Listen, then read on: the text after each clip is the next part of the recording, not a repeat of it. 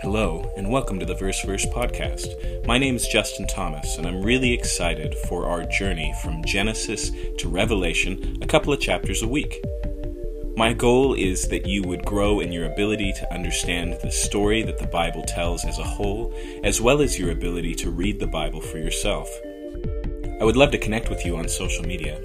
You can find us at verse/verse, all spelled out, on Instagram or Facebook. Thanks again for tuning in. Okay, we'll get into our study tonight. We're in the book of 1 Samuel. We're picking up in chapter 16. Where we left things last week, Saul had been rejected because of his disobedience, because of his rebellion before the Lord. And so he knows that his time is up. And Samuel goes home grieving. In fact, he never again speaks to Saul, but his heart is broken for Saul, the king of Israel. One of the promises that God had made Saul, back in chapter 15, verse 28, Samuel said to him, "The Lord has torn the kingdom of Israel from you this day and has given it to a neighbor of yours who is better than you." And so he comes to understand here that he's going to be replaced, and it's in chapter 16 that we meet Saul's replacement. So picking up in verse 1, the Lord said to Samuel, "How long will you grieve over Saul, since I have rejected him from being king over Israel? Fill your horn with oil and go. I will send you to Jesse the Bethlehemite, for I have provided for myself a king among his sons." And so he basically says, suck it up, Samuel. It's no longer time for grieving. I raised you up not just to be the last judge, not just to be a prophet of Israel, but as the anointer of kings. I've got a job for you to do. Fill your horn with oil and head to Jesse in the city of Bethlehem. And then notice how he finishes here, "For I have provided for myself a king." You remember the people of Israel had asked for a king like the other nations, and that's what they had in Saul. But here we see that God has found the king for himself. He is his chosen king. And by way of reminder again, if we read the book of Ruth, we discover that this plan is not from the days of Saul, let alone the failure of Saul, but predating the birth of Saul by a couple of generations, beginning back with Boaz and with Ruth, when God is working towards a king for Israel in the days of the judges. And so he sends him to Bethlehem. Verse 2, Samuel said, "How can I go? If Saul hears it, he will kill me." And the Lord said, "Take a heifer with you and say, I've come to sacrifice to the Lord." And so the happening here is a little bit covert. It's a little bit covered up. He knows that if Samuel is seen to be traveling outside of his usual circuit, moving outside of Ramah where he lives, that it may be possible that Saul has spies in place because Saul's kingdom is threatened by the behavior, specifically the anointing of Samuel. So God says, you're not just going to anoint, you're also going to offer a sacrifice. You may remember that back when Samuel anointed Saul, it was during a town festival that Samuel was officiating in his role. And so he's going to do a similar thing here in Bethlehem. Verse 3, it says, "And invite Jesse to the sacrifice, and I will show you what you shall do. And you shall anoint for me him who I declare to you." And so notice here, as is often the case in God's leadership, leading his people, he doesn't lay out everything up front. He says, go to this house and I will show you what to do. Just as he said to Abraham, come and follow me, leave everything and come to a land that I will, future tense, show you. Or Philip in the New Testament, who's overseeing this great revival in Samaria, and God says, go out to the wilderness. And when he gets to the wilderness, he sees a chariot, and God says, run alongside the chariot. And as he sees the man reading, he finally puts it together, right? God often leads us step by step. And I mean, this is nothing new for Samuel. Samuel knows what this is like. He doesn't have to sit there and go, but what am I going to do when I get there, Lord? He knows that step is coming, but it's a significant application for us, especially on the coattails of what's just happened with Saul. Remember what Saul's great problem was? It was disobedience. Okay? Here, Samuel stands in juxtaposition against Saul as obeying without complete information. We saw Saul, he's given the total of his task, and he does not do all of it. But here Samuel doesn't know the whole of it, and yet he steps out in faith. He trusts the one who commands him. In fact, look at verse 4. Samuel did what the Lord commanded and came to Bethlehem. The elders of the city came to meet him trembling and said, "Do you come peaceably?" Now, there's two good reasons why they would come not happy to see Samuel. One is the last thing that happened when Samuel showed up was an act of judgment, right? This is right behind the judgment of Saul. Okay? Not only that, but Samuel kind of has a pattern of this. Remember what happens with Eli, the priest family that Samuel grows up with? Right? The great prophecy that God gives them that launches the ministry of Samuel is the destruction of Eli's family. Okay? So it's not always good when Samuel shows up unannounced. But there's a second reason why this might be possible, and that's because it's not just Samuel, it's Samuel plus a cow. Okay? Now, we're told back in the book of the law that if there was a murder in between towns, right, outside of the city limits, between one town and another, there was a way of determining jurisdiction, and it involves a sacrifice. Okay, and so it may be also that they see Samuel with this cow and toll, and the first thing they think is, somebody's dead, right? Something's happened, okay? But either way, they're not comfortable with his presence. But verse 5, he said, "Peaceably, I've come to sacrifice to the Lord. Consecrate yourselves and come with me to the sacrifice." And he consecrated Jesse and his sons and invited them to the sacrifice. When they came, he looked on Eliab and thought, "Surely the Lord's anointed is before him." As soon as he sees the oldest son of Jesse, he goes, "That's it. That's the one I was expecting. That's the one I've been sent for." But, verse 7, the Lord said to Samuel, "Do not look on his appearance or on the height of his stature, because I have rejected him. For the Lord sees not as man sees, but looks on the outward appearance. But the Lord looks on the heart." And so he sees Eliab, and like Saul, he's strong, he's the firstborn, he's good looking, and Samuel is kind of overcome. He's convinced this is what a king is. Clearly here, God's method of veiling who he was to anoint, the reason he doesn't just go and anoint David, the son of Jesse. He says, "Go and I'll show you who to anoint," is because he wants to teach Samuel and Israel collectively a lesson. And the lesson stated here is that God doesn't see things the way we see things. We're often caught up in externals. We notice and rate significant things as being important, as being valuable in someone in political office or in a military appointment or just the person for the job. But God looks at something that we don't have access to. In fact, recognize the tension between those things, that we know the danger of judging based on externals. We've all met people who are not what they seemed. And yet at the same time, we're so confident in our ability to judge other people. Their goodness and their badness, their strengths and their weaknesses. In fact, why do we talk so much about making a good first impression? Because oftentimes, that's all you get. But God sees what we can't see. He looks at the heart. He sees the inner person, and he likes what he sees in David. And so, verse 8, then Jesse called Abinadab and made him pass before Samuel. And he said, "Neither has the Lord chosen this one." Then Jesse made Shammah pass by, and he said, "Neither has the Lord chosen this one." Okay, and so the three oldest sons have now passed by. It almost feels like a catwalk, doesn't it? It's like Samuel's just going to stand here. Sons, you just parade before him, one after the other. But God's not speaking to Samuel. Now he knows he needs to wait for the voice, but it's not happening. Now, as we'll see, these aren't all of Jesse's sons. Verse 10, Jesse made 7 of his sons pass before Samuel. Okay? Now, 7 come by, all 7 of his kids pass before, and that's it. There's no prompting, there's no voice from the Lord. Samuel's in a pickle here. He goes, wait a minute, how can this be?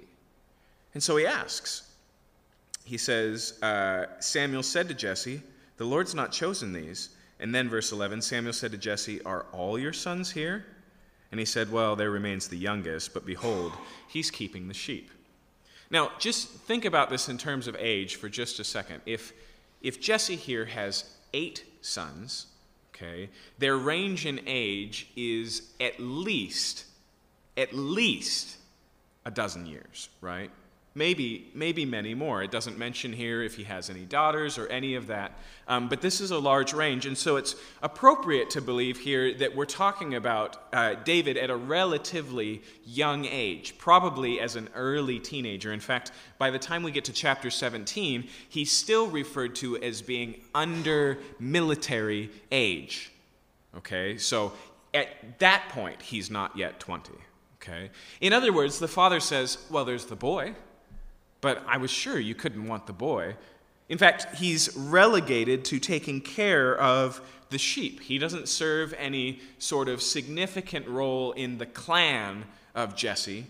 He's just got the chores. And so to the degree that Jesse doesn't even think he's being asked for. Show me your sons. David doesn't even come to mind. Okay. And so Samuel said to Jesse, send and get him, for we will not sit down till he comes here. Now, we should be seeing some parallels here between the anointing of Saul and the anointing of David. One we've already seen is the hand of Samuel, God's appointed king anointer.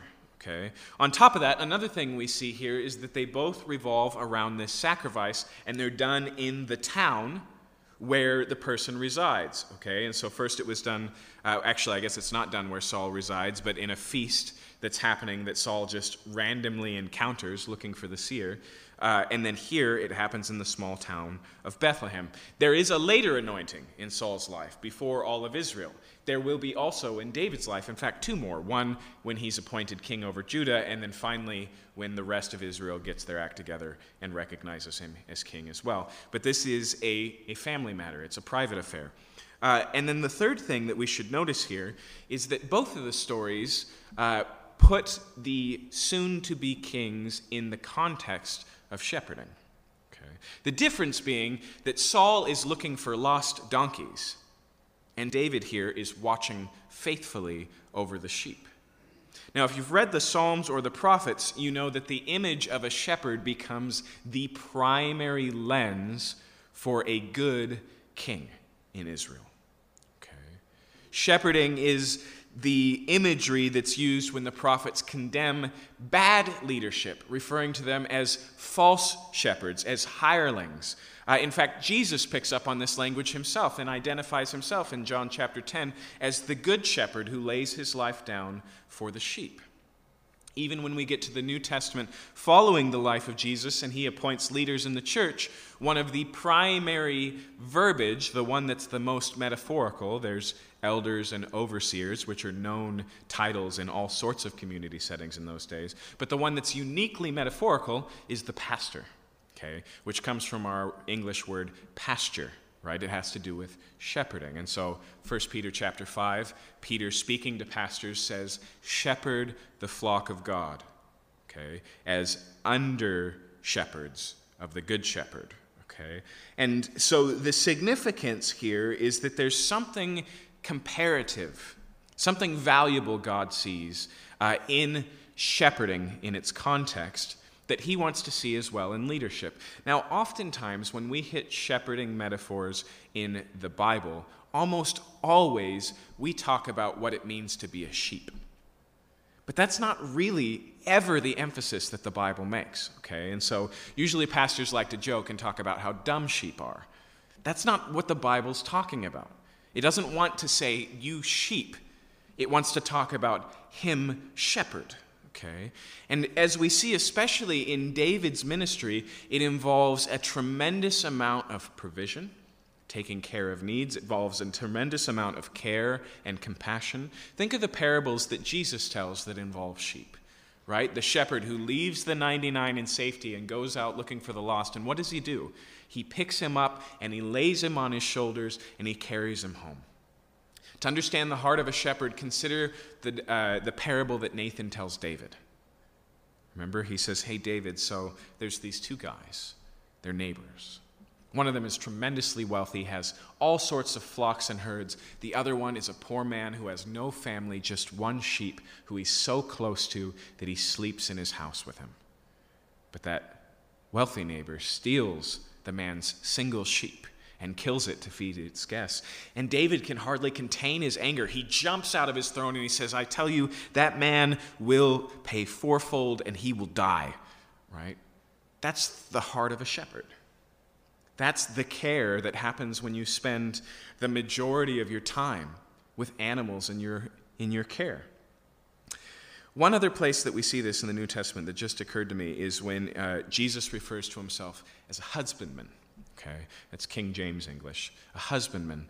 The idea has to do with a farmer, someone who takes care of specifically vines in that context. But it has to do with sole responsibility and deep care. Okay, and so God comes looking for a shepherd, not one who can't keep track of or find the missing donkeys, but one who is faithfully caring for the sheep. Now notice when we get to chapter 17 that that's going to be a repeated theme in these opening chapters. So, Jesse sends for his son David. So, verse 12, they sent and brought him in. Now he was ruddy and had beautiful eyes and was handsome. Okay. Ruddy just comes from the word for red. It's the same word that's used of Esau. Remember, who's also known as Edom, which is this word here. It means red. And so it may be here that he was red-headed, which is relatively rare in Middle Eastern cultures. It may be here that he was ruddy in the sense of spent all of his time outdoors, and so he was kind of permanently sunburned. It also mentions here that he had beautiful eyes, and then it adds that he was handsome. But also, the Lord said, arise, anoint him, for this is him. This is the one that God has chosen. This is the king that God was raising up. So, verse 13, Samuel took the horn of oil and anointed him in the midst of his brothers. I love that phrase, in the midst of his brothers. If there was a story that's comparable to the story of David and his brothers, it would be the story of Joseph and his brothers. We're going to see that same kind of interfamily tension with the young child of the family. Now, probably not Jesse's favorite. He wasn't excited about David being potentially anointed for anything. But right here in the midst, while everyone's watching, all of the older brothers have been passed over. Now, remember here, Samuel's been relatively tight-lipped. He doesn't come in and say, hey, Jesse, I've got good news. One of your sons is going to be king. He doesn't say that. He says, show me your sons. He's relatively cryptic. But nonetheless, every one of them knows the significance of Samuel and the significance of being anointed. And now, for some reason, David is the chosen one. Him, right? That's the idea here, in the midst of his brothers. But not only that, not only is he anointed with oil, but look at how it finishes, verse 13. The Spirit of the Lord rushed upon David from that day forward, and Samuel rose up and went to Ramah. So he's not just anointed physically with oil, he's spiritually anointed. Now we saw the same thing happen with Saul. Saul, I want you to do this, and you'll hear about the donkeys, and then I want you to go here, and then the Spirit's going to come upon you, and you'll prophesy with the prophets, so you'll know. In fact, the text itself says that at that point he became like a changed man. And so here that self-same Spirit comes upon David, enabling him and empowering him as God's chosen. Now, I want you to notice the order of that, okay? God chooses David first, and then in the act of anointing him, he empowers him. I think that's significant because oftentimes we have a tendency in almost every other field of life to work the other way around. We focus on the ability first and then the task at hand. In fact, that's generally how we would make kings. We look for evidence of greatness, but Samuel, he has to look for evidence of calling, and then the greatness is given. Okay? It's different when we do things for the Lord. My pastor's pastor, Pastor Chuck Smith, kind of the shepherd of Calvary Chapel, he was fond of saying that God doesn't call the trained. He trains the called. And we're going to see that that's the case with David, but we'll add one little caveat. He's already been in training. Now, nobody would recognize it. He didn't go to king's school or anything like that, but God has had a trajectory for David, and the shepherding we're going to see is significantly preparatory for what is to come. But nonetheless, what David needs most to rule well is God's Spirit upon him, and here that is given. And so that's it. It's just this overwhelming experience that comes as a surprise, not just to David, but to his whole family. Sacrifice, and then Samuel's gone. Meanwhile, verse 14, now the Spirit of the Lord departed from Saul, and a harmful spirit from the Lord tormented him. So as we move to the throne room of Saul, he's now no longer possessing that self-same enablement, that self-same spiritual anointing of the Holy Spirit. The Spirit has departed from Saul, just like the Spirit had departed from Samson, right? And that's when Samson gets himself in a mess of trouble, because he goes out just as he had before, thinking that the Spirit is still with him. But he was not. But it also adds something here that's actually pretty unique in all of the Old Testament. It says that that spirit was replaced with a harmful spirit. Now, if you're reading an older translation, it probably says an evil spirit. And that is an accurate translation of the word there, reah, for evil, but it's a very broad word in Hebrew, okay? And so sometimes it means morally evil. A synonym would be wicked, okay? But oftentimes it means havoc or destruction, okay? And so if God brings evil on a city, it doesn't necessarily mean he does wickedness to them. It means he brings trouble on it, okay? Most likely that's the best way to understand this. It's not even that God sends a demon, what we would call a morally evil spirit, but a spirit whose job is to trouble Saul, an agitating spirit, if you will. When we look for symptoms of what this looks like, it looks like a couple of things. One, it's tremendously discomforting, to the degree that Saul is going to seek out treatment, okay? Two, we're going to be told it in some way causes him to prophesy. That's another thing that's unique about this story, is that's the only place outside of the false prophets of later stories, the only place where we encounter prophecy, and it's not really a positive thing. Okay. I was trying to think of a comparative today. The closest I could get was Tourette's. Okay. He's got some sort of physical inability to control his mouth, and it's exhausting, and it's probably discouraging. If we were to encounter Saul, we would say that he has bouts of mental illness. That's what's going on. But I want you to notice here, and hear specifically what I'm saying, that this particular happening has physical manifestations, but it is not merely physical. It's clearly, in this context, spiritual and sent by God. That is not the same thing as saying, one, that the Bible didn't know how to recognize mental illness, so blamed it on the devil. Nor is it the same as saying that if you have mental illness, it's inherently demonic. Okay, do you hear how those are out here? What we're talking about is this specific case where we cannot deny the fact that God actively and spiritually impacts the mental health of Saul. Okay? We got to be clear there. But nonetheless, it's not just this is always hard to do because I think in mathematical terms. So hear these words in mathematical terms. We see a negative and a positive here, but they're the opposite of what you'd think. Okay? The negative is the subtraction of God's Spirit, the enablement to be a good king. The positive is the addition of this troubling spirit. Okay? And so it's not even that he's less than he was or back to where he was. He's worse off. In fact, if we had to look for a comparison just in terms of condition, Jesus' parable about the man who has the demon cast out of him and then he's left open and then 7 come and move in and he's worse off than before, that gets closer to what's going on with Saul. But either way, we see here that God is sovereignly doing this, not really to punish Saul, but to set up Hollywood-worthy circumstances. Because notice what happens. Verse 15, Saul's servant said to him, "Behold, now a harmful spirit of God is tormenting you." See, there's that idea of evil in the sense of troubling. Verse 16, "Let our Lord now command your servants who are before you to seek him out a man who is skillful in playing the lyre, and when the harmful spirit of God is upon you, he will play it, and you will be well."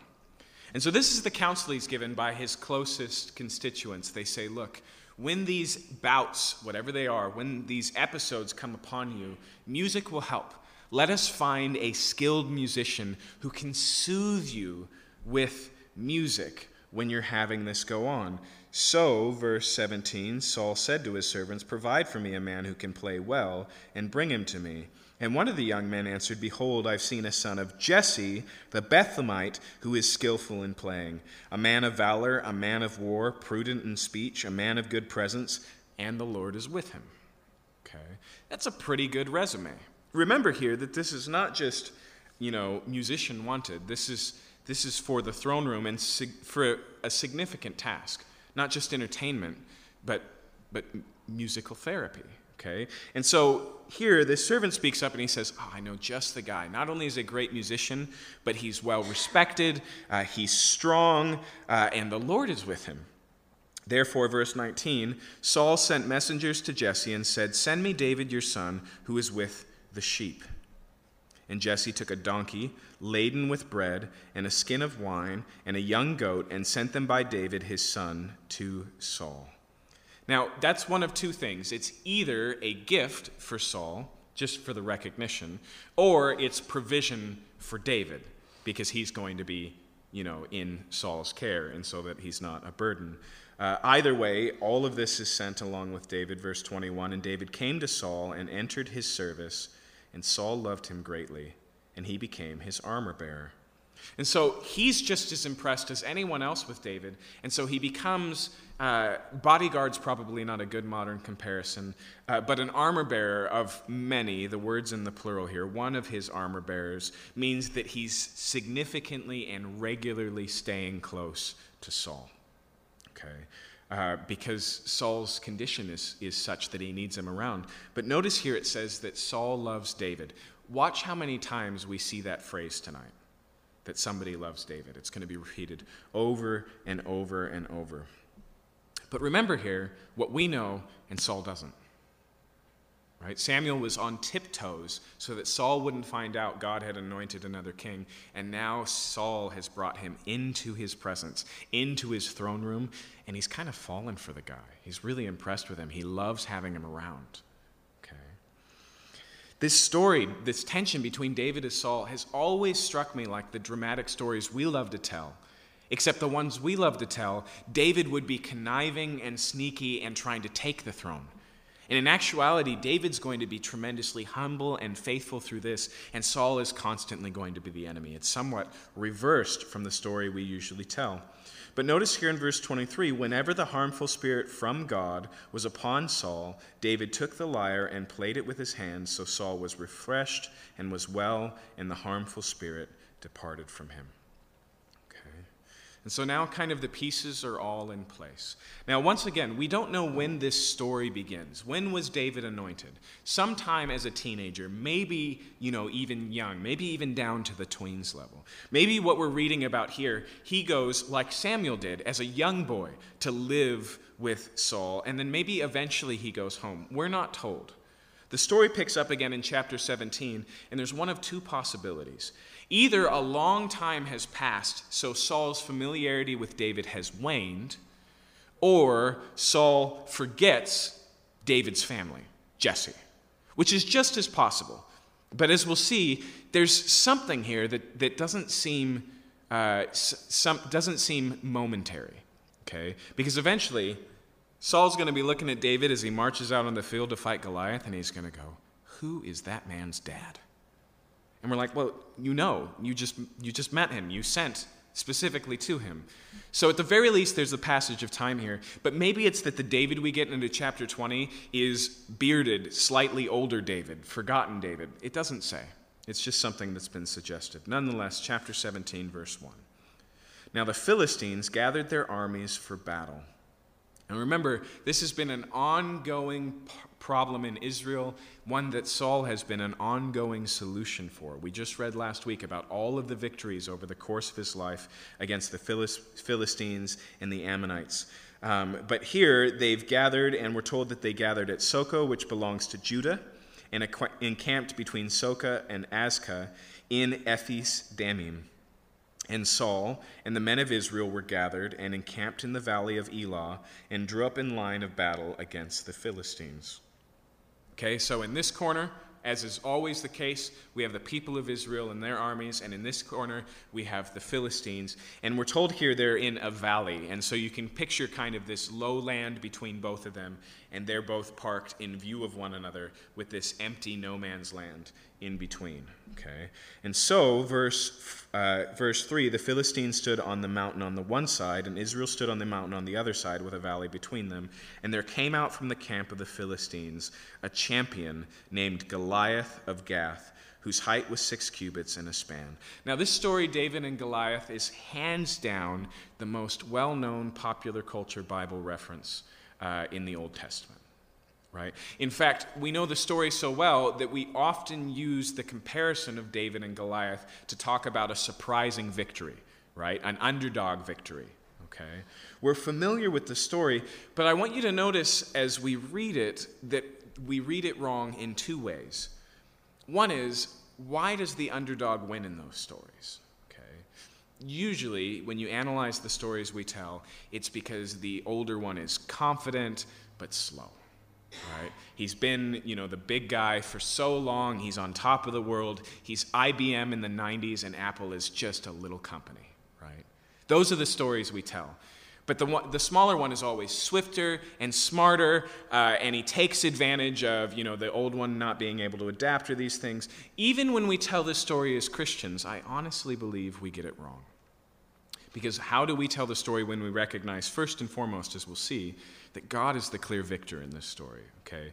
David is not just clever or faster than Goliath, although he might be those things. As David himself recognizes, this is a battle between Goliath and God. David is just the medium for that warfare. He gets it. He understands that. But more importantly than that, how often have we talked about battling our own giants? Okay? When we read the Bible, we want to start with the original audience, okay? In other words, before we can understand what it means for us, we need to ask what it meant to them, okay? Consistently, the rabbis tell this story not about your average Israelite who, if they just trust God, can overcome insurmountable circumstances. Your average Israelite is in the story, are they not? They're shaking in their boots on the sideline, and they're in need of a deliverer. And that's what God sends, a king. Okay? We're such in our American, modern, democratic, individualistic culture that we're all kings. That's just how we think of things. The great truth of the American story when it works is the everyman idea. That anyone can be the one, that anyone can make it, that anyone can climb their way to the top. But when we read the story like that, we put ourselves in the wrong shoes. Okay? And so we end up applying this story about David as an example of faith, which he clearly is, when in actuality this is a story about God providing a deliverer. Like all the stories we read in Judges, like Jesus himself, of whom David is clearly a foreshadowing. And so, here comes Goliath, and get the picture here. So, the valley is quiet, the armies are gathered, and then, the Philistine army kind of separates, and out comes this man who walks into the middle of the valley. Giant amphitheater style, right? So that just with the sound of his voice, he can speak to the whole army. And we're told that his name is Goliath. We're told that he's from Gath, and then we're told that his height is 6 cubits and a span. Okay, a cubit was the measurement from your elbow to your finger, so think 18 inches average. And a span is the measure from your thumb to your finger, so think 9 inches. In other words, he is 9 feet and 3 inches tall. Now that's tall, okay? That's tall enough that some people stop the story right there and go, this is just mythology. This isn't really accurate or real. But it is worth pointing out that we do have continuous records of very large people, not normal, not common. I'm not talking like Amazons. I'm talking about an individual who happens to be very large in culture. So, for example, even in modern times, if you open up the Guinness Book of World Records, you're going to find Robert Wadlow. Okay, Robert Wadlow was measured in the Guinness Book at 8 foot 11 inches. Okay, and that was, I should have checked the dates, I didn't, but recent enough that we have full photography records of Robert. Okay, not only that, but John Middleton, who's buried in England, we still have his tombstone, and according to his tombstone, he was 9 foot 3 inches tall. Now, there is a lot of like Robin Hood-style legends in the area about him, but the striking piece of history that we all have right in front of him is here lies John Middleton, who was 9 foot 3 inches when he died. Okay, it seems significantly historical. Now, you might be thinking, well, can't we just dig him up? Of course we can't. Of course we can't. Okay, we don't do that for trivial matters, and on top of that, he lived in the 1600s, and so the size, though, nonetheless, has lots of reference in history. So on top of that, here we've got him this large, and that's not all we're told. Nowhere in the rest of the Bible does it spend so much time describing the outerwear of a character. Okay. And you have to understand this in the military context. So read verse 5. He had a helmet of bronze on his head, and he was armed with a coat of mail. The weight of the coat was 5,000 shekels of bronze, and he had bronze armor on his legs and a javelin of bronze slung between his shoulders. The shaft of his spear was like a weaver's beam, and his spear's head weighed 600 shekels of iron, and his shield-bearer went before him. Okay, and so he's decked out in a full panoply of armor. He's got a helmet, he's got a breastplate, he's got the greaves, which are like shin guards in soccer but made of metal. On top of that, he's got, as we'll see, a sword, and then he's got a bronze spear, and then he's got this weaver's beam throwing javelin. Okay, a weaver's beam is a relatively large piece of wood, and it's iron-tipped. Now, why is that significant? First off, start with Israel's army. Okay. You may remember that because of the Philistines, until very recently, Israel had no access even to actual swords, right? And so they went to war with farming implements because all of the blacksmiths were Philistine property. Okay. But on top of that, this is just the beginning of the Iron Age. For anyone to have gathered so much armor, as we'll see, the only ones who had swords in the early days of Saul's reign are Saul and Jonathan. That's it. Everybody else is farming implements. We'll see in just a minute that Saul has a bronze helmet and a tunic. Okay, not a sheet of breastplate metal here, and so he's fully decked out. This is the ancient world equivalent of a panzer, of a tank. Okay, he is armored from head to toe. The only place where he is exposed is his face. Okay? Everything else, he is indefeatably covered. It's an extensive amount of wealth. In other words, from a strategic standpoint, it's very likely that the Philistines have gone all in on this one warrior. Okay? And it's understandable why, right? He's so tall, he's so large, that they just deck him out to the teeth. Now, even when we look at this weaver's beam javelin, even a 9-foot-tall man probably can't wield that very effectively. Part of this armor is intimidation. Part of this accoutrement is intimidation. And I'll tell you what, I'm positive it worked. Okay? There's nothing like this. They've never seen anything like this. And so this man comes forth, and with his, deep Andre the Giant voice, he begins to speak. Verse 8, he stood and shouted to the ranks of Israel, Why have you come out to draw up for battle? Am I not a Philistine? And are you not servants of Saul? Choose a man for yourselves and let him come down to me. If he's able to fight with me and kill me, then we will be your servants. But if I prevail against him and kill him, then you shall be our servants and serve us." And so it said earlier that he was a champion, and that's exactly what we'd expect. He basically says, we don't need to fight one another, just send a representative. And if he faces me and wins, then we'll call this Israel's victory and we'll just surrender. But if I win, then we don't fight anymore and you become our slaves, okay? Now, obviously that's not what happens. Of course, the Philistines run away because they're pretty sure they've got this in the bag, okay? They're not really, offering up an equal fight. There's no referee who's going to call this, right? Basically, he's just rubbing his strength in Israel's face. In fact, notice what he says next in verse 10. The Philistine said, "I defy the ranks of Israel this day. Give me a man that we may fight together." Okay, so he boldly says, you're nothing. You're worthless. Send one man, any of your choice. Verse 11, when Saul and all Israel heard these words of the Philistine, they were dismayed and greatly afraid. Okay, so the trick works. They just completely give up hope. In fact, it leads to a 40-day deadlock. And so you can imagine every morning Goliath comes forward and wakes up the camp of Israel and says, "Is today the day you're going to send someone out?"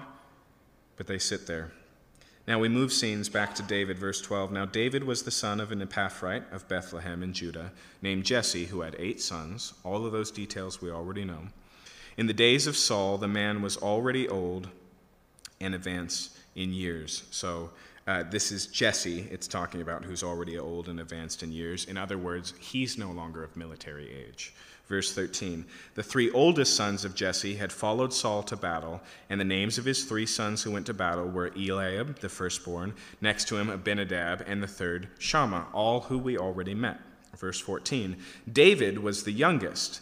The 3 eldest followed Saul, but David went back and forth from Saul to feed his father's sheep at Bethlehem. Okay, and so David and Saul already have a relationship according to chapter 17, just like we saw in 16.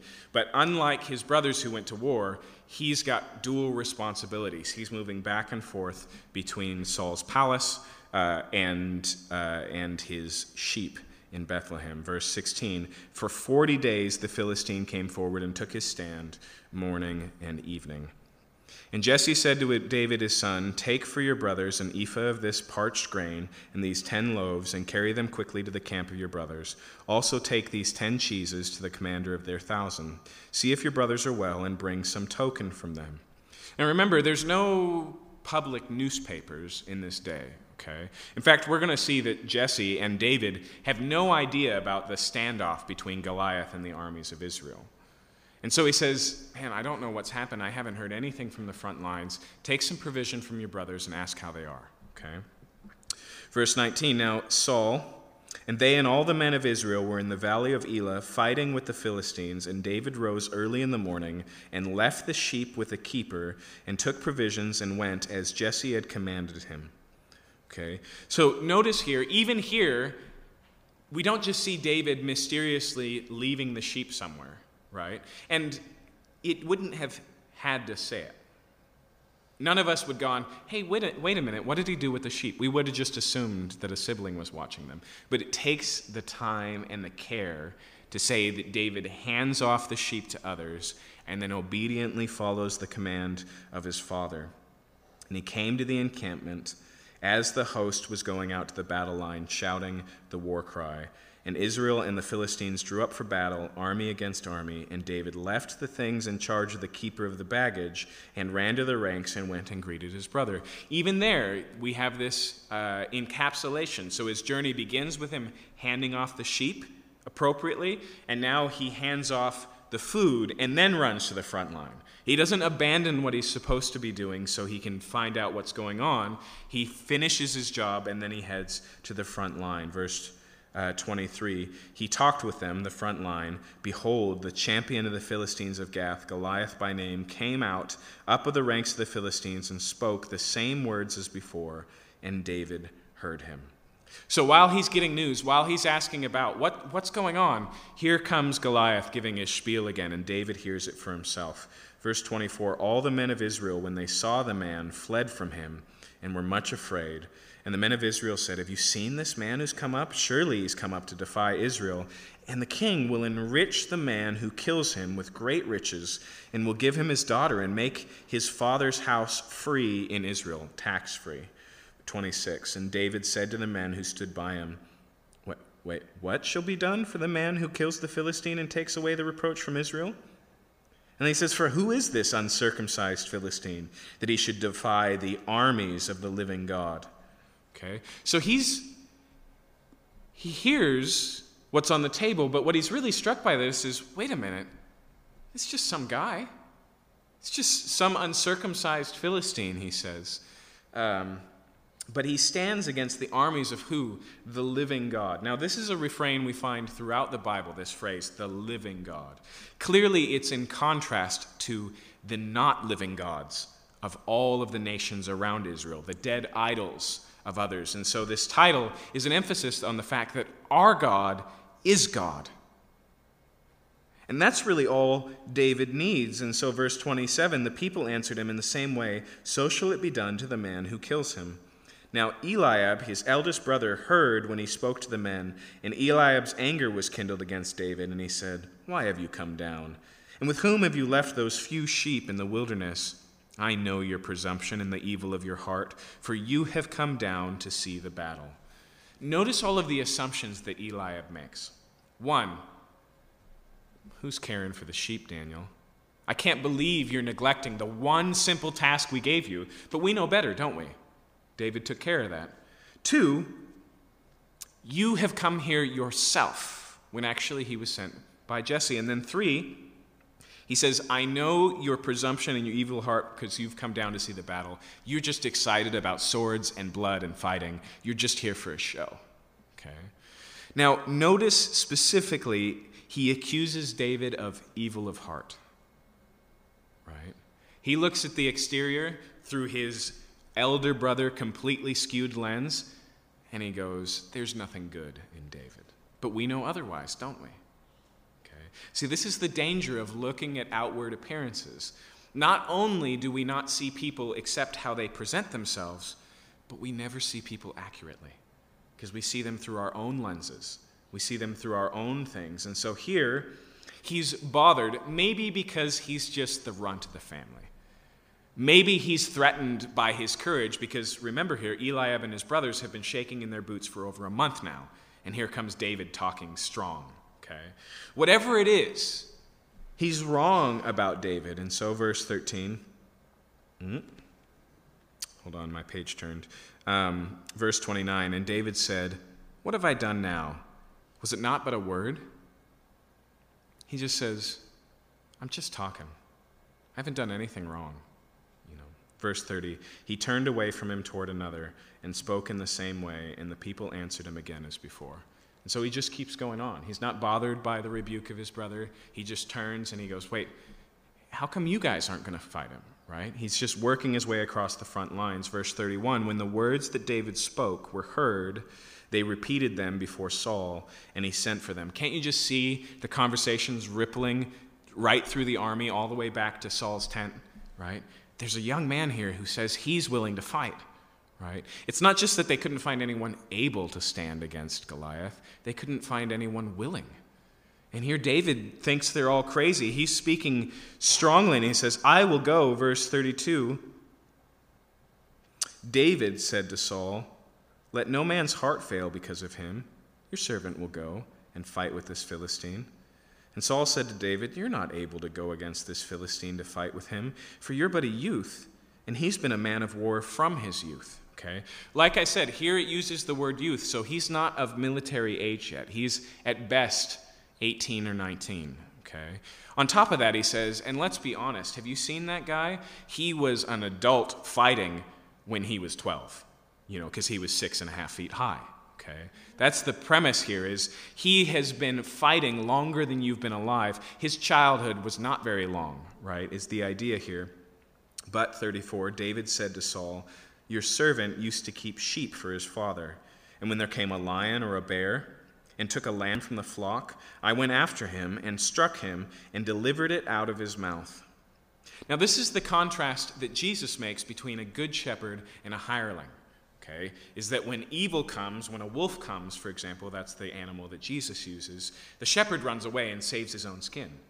Here, a lion and a bear come, they steal a sheep, and David goes after them to save the sheep and to kill the lion or the bear.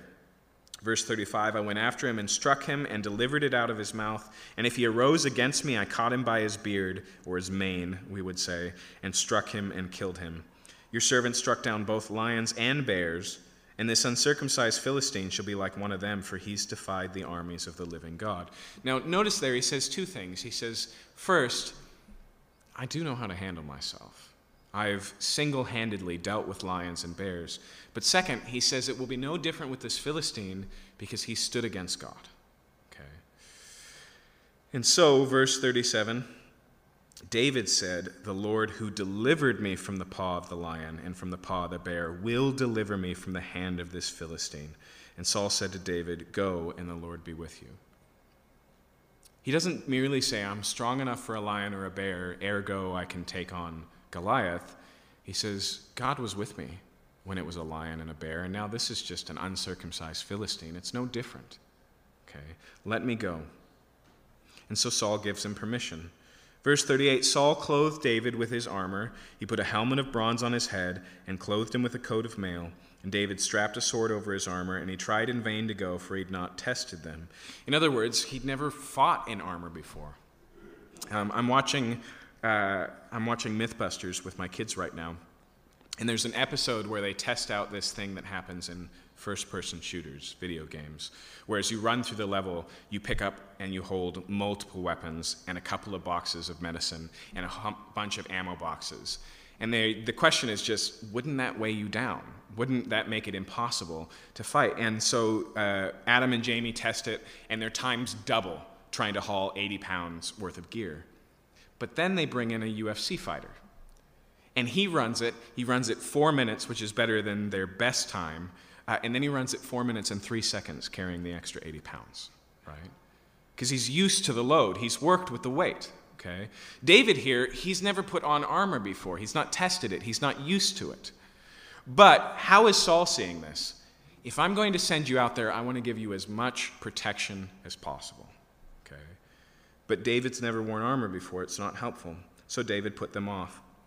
Then he picks his own weapons. He doesn't even take Saul's sword. Instead, he takes his staff in his hand, and he chose 5 smooth stones from the brook and put them in his shepherd's pouch. Okay? In other words, he takes his usual shepherd stuff. Okay? You remember what it says in Psalm 23? "Your rod and your staff, they comfort me."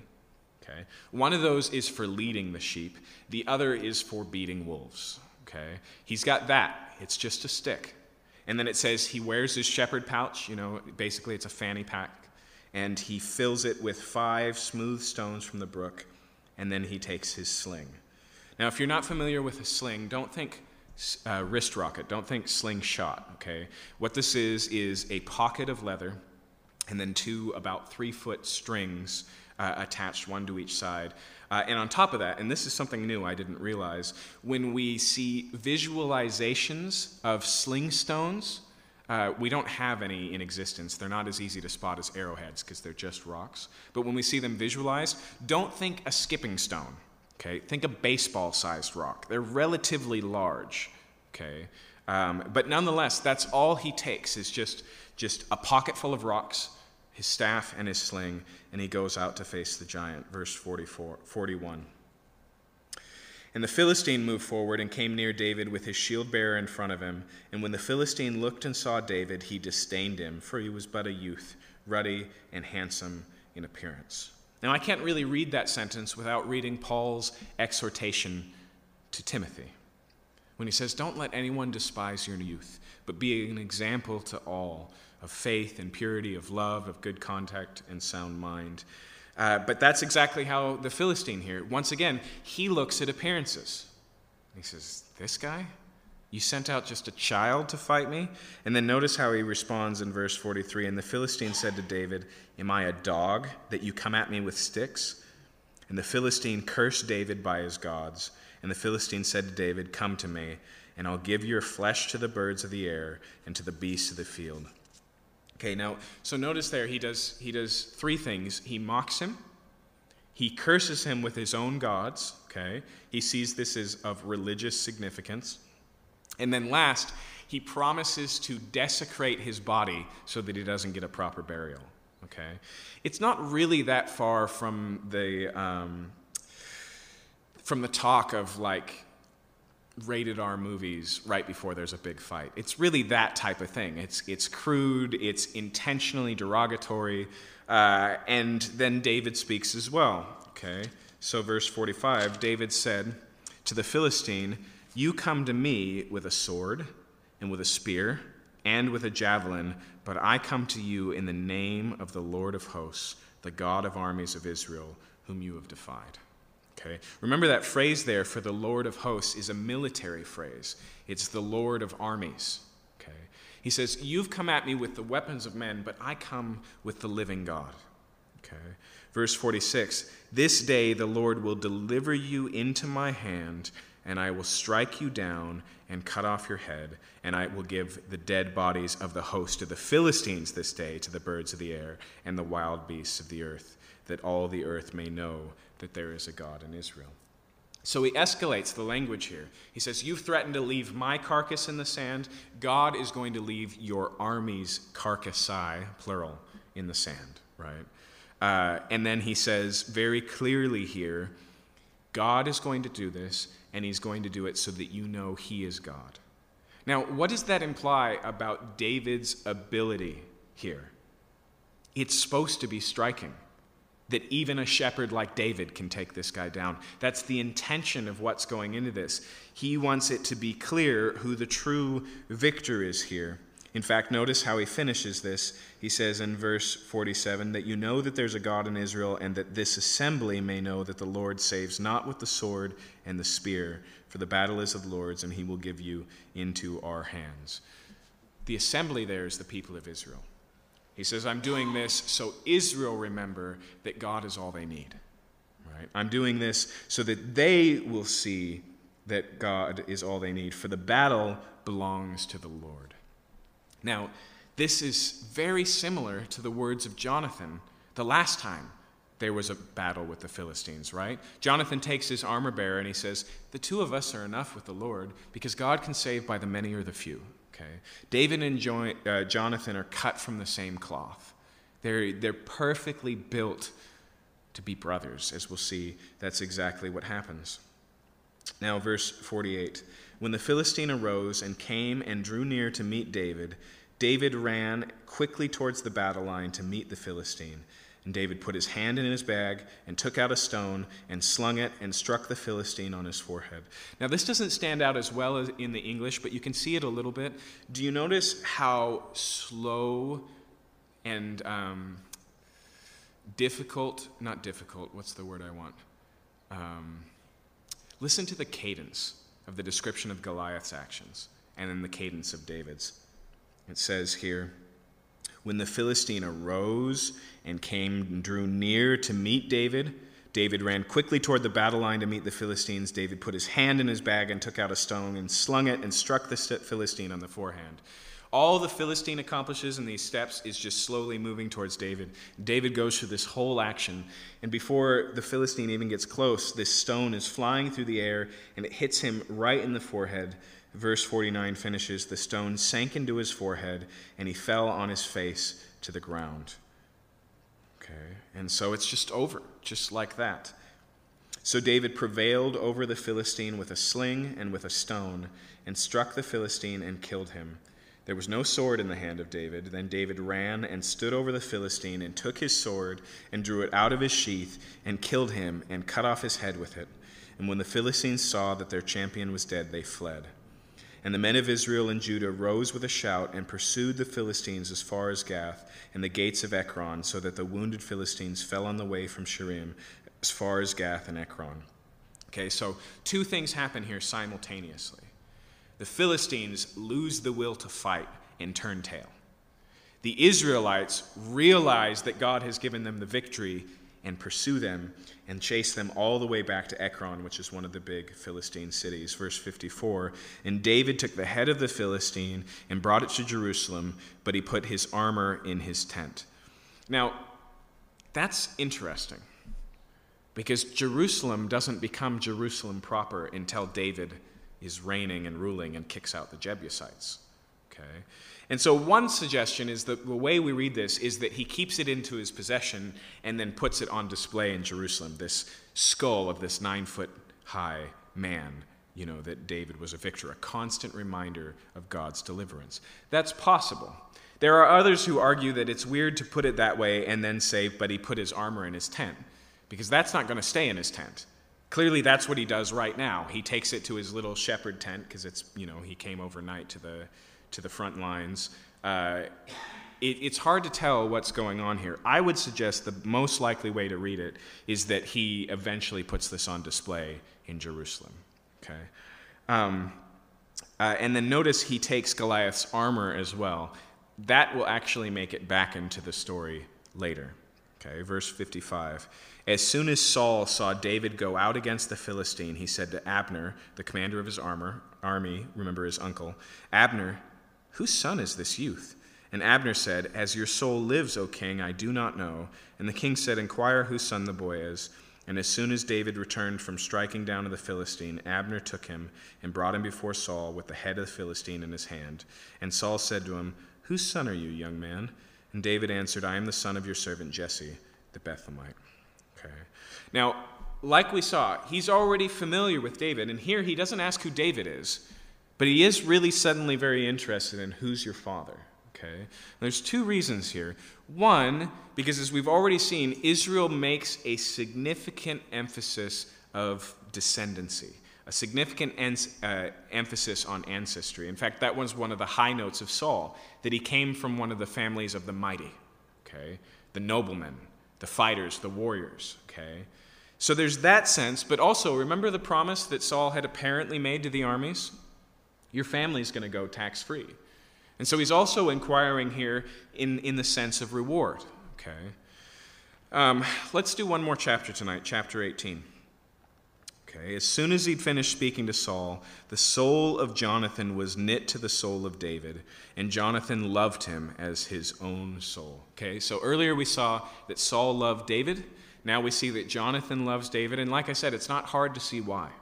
Because Jonathan and David are cut from the same cloth. They both have an intimate relationship with God and know that he's all Israel needs to fight the battles. And so basically, Jonathan looks and he goes, that's a man after my own heart. That's somebody I resonate with. And so he loved him as his own soul. Verse 2, Saul took him that day and would not let him return to his father's house. What did we learn halfway through chapter 17?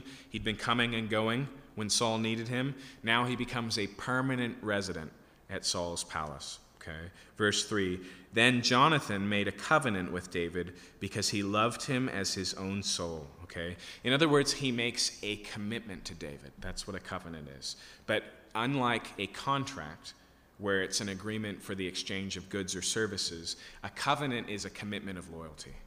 Okay. It says, I'm committed to you personally. And we can assume here that it's a two-way covenant. They're committed to one another. Now, David and Jonathan are one of the best examples of same-sex love in the Bible. And I know what I just said, but here's the thing, okay? We as a culture have neglected friendship. And so when we hear same-sex love, we think of same-sex sexual love. But actually, there's quite a few definitive stories in the Bible that uphold a beautiful relationship between two men or two women. Another example would be Ruth's commitment to her mother-in-law. Okay? And what does she say to her? She says, I'm making a covenant. I'm making a commitment. Where you go, I will go. Your people will be my people, and I will live with you until you die. Okay. Here we see the same thing with David and Jonathan. They make a commitment to one another. It's a commitment of friendship, of loyalty. Okay. It's going to get to the point that when Jonathan finally dies at Saul's side, in the army where Saul, or in the battle where Saul dies as well, David will weep over him and he will say, his love was more valuable to me than the love of women. That's how intimate their relationship was. That's how close it was, that he valued it higher than his relationship with his wife. I think this type of relationship we are in dire need to recover. The danger we've got ourselves in is that we have assumed that all relationships that are non-familial fit on a spectrum moving towards intimacy. Okay? And so we have good friends, and we have best friends, and then we have spouses. That's why so much of our culture puts such a heavy significance on getting married, that if you don't get married, you're missing your completion, right? Jerry Maguire. You're missing, the part of you have to have this to be fulfilled and to be complete.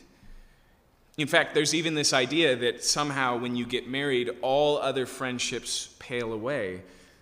But that's not what happens in David's life. It's not merely that marriage is an intimate relationship. It's uniquely intimate, not extremely intimate, not more intimate, but intimate in a different way. What they have here in this committed friendship is not a one-flesh union, as the Bible describes it in Genesis. It is intimate in a different way because it is a same-sex relationship of deep friendship and understanding. Right? Part of what makes marriage, according to the Bible, is the difference of man and woman.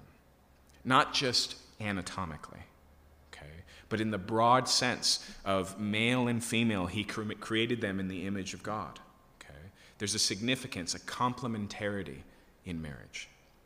But in friendship, in deep same-sex friendship, it's the similarity, it's the being understood, it's the compatibility and the comparison that makes it. And I say again, this is something that our culture is struggling with. It's the reason why our marriages are so volatile, because not only do we put all the weight of existence on them, but we also isolate them from all other relationships and say, this is the one person who must fulfill my every relational need.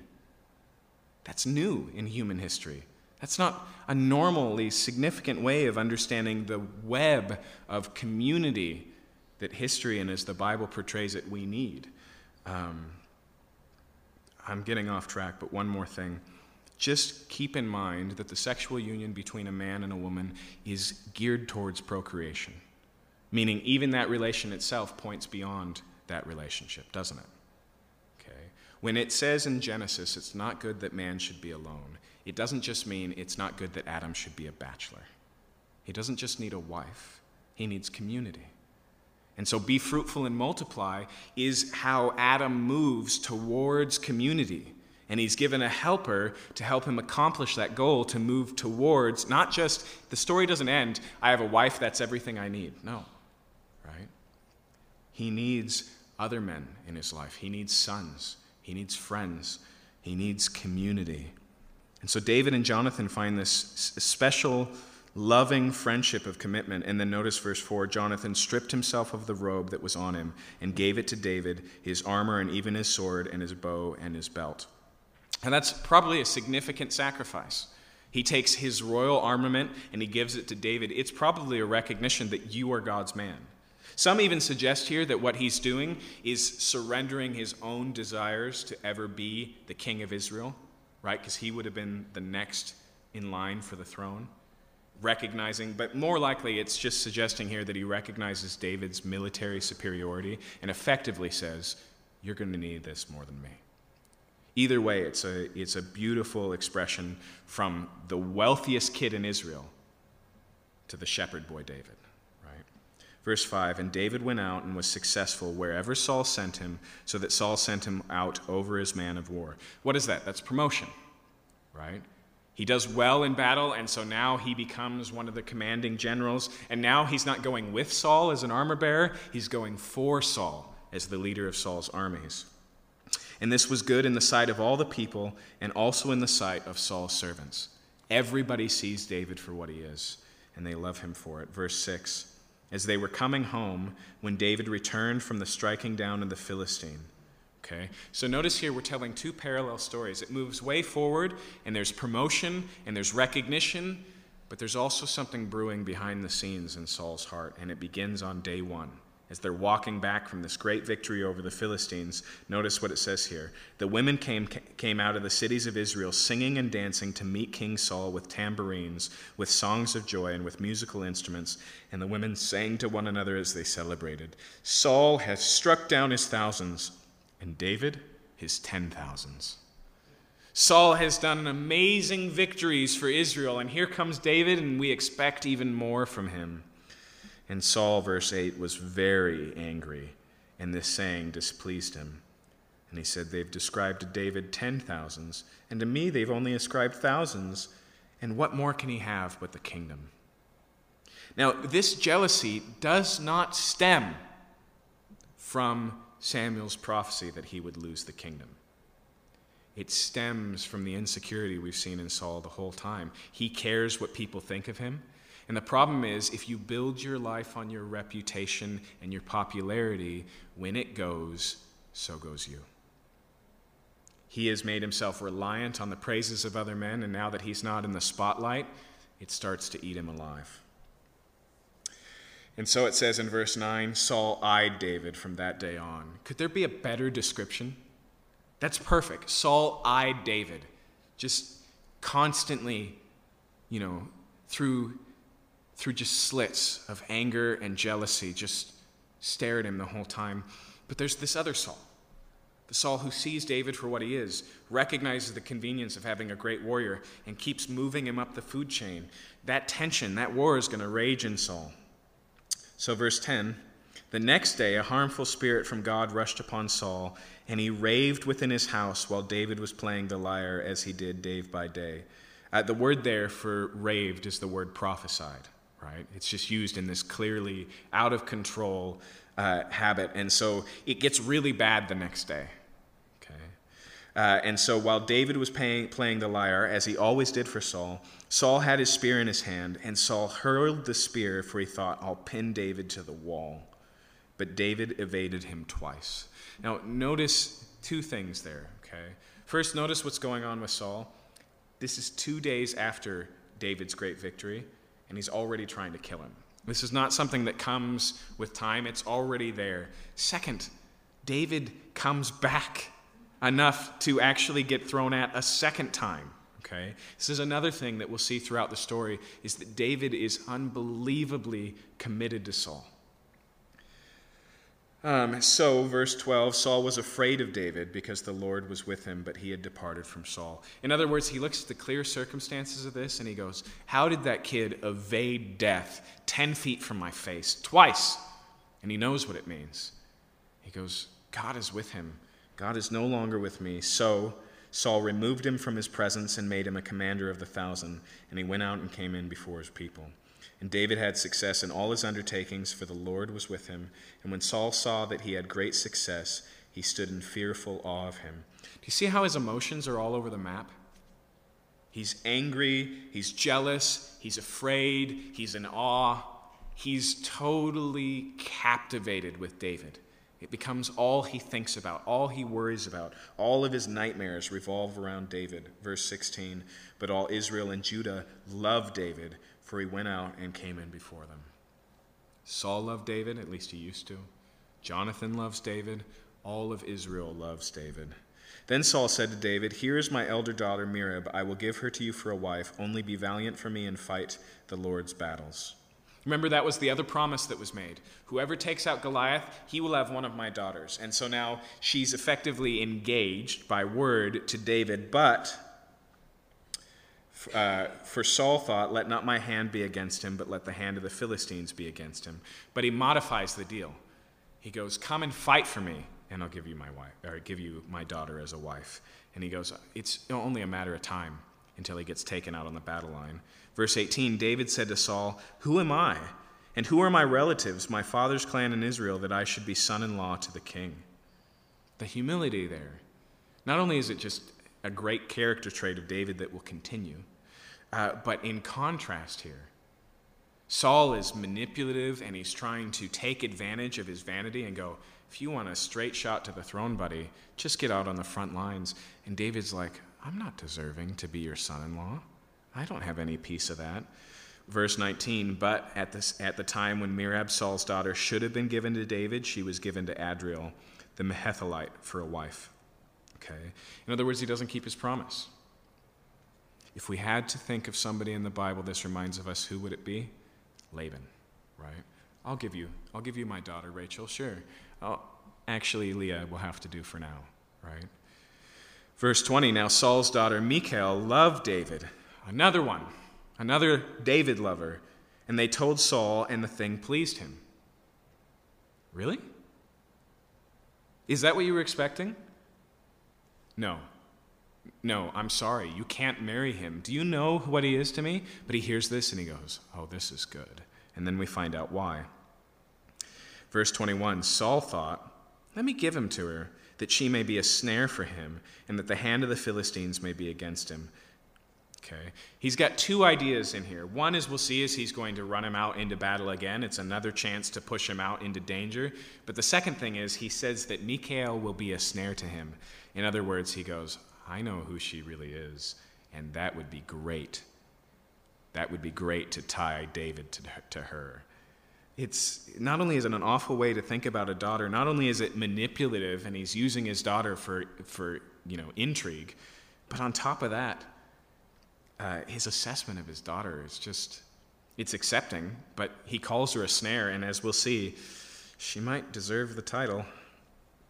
And so he comes up with a second plan. And so he said to him a second time, you shall now be my son-in-law. And Saul commanded his servants, speak to David in private and say, behold, the king has delight in you, and all his servants love you. Now then, become the king's son-in-law.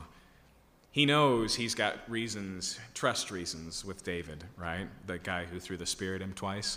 And so he privately sends a little bit of gossip. Hey, I just want you to tell him quietly that I just love him. Tell him quietly that everybody knows that me and everybody's committed to him. Okay, he's buttering him up. He's preparing him. And so, verse 23, Saul's servant spoke those words in the ears of David, and David said, does it seem to you a little thing to become the king's son-in-law, since I'm a poor man and have no reputation? And the servants of Saul told him, thus and so did David speak. In other words, he goes, even if that was the case, why would he take me as his daughter's husband? Remember, in this day and age, usually there was some sort of a dowry involved.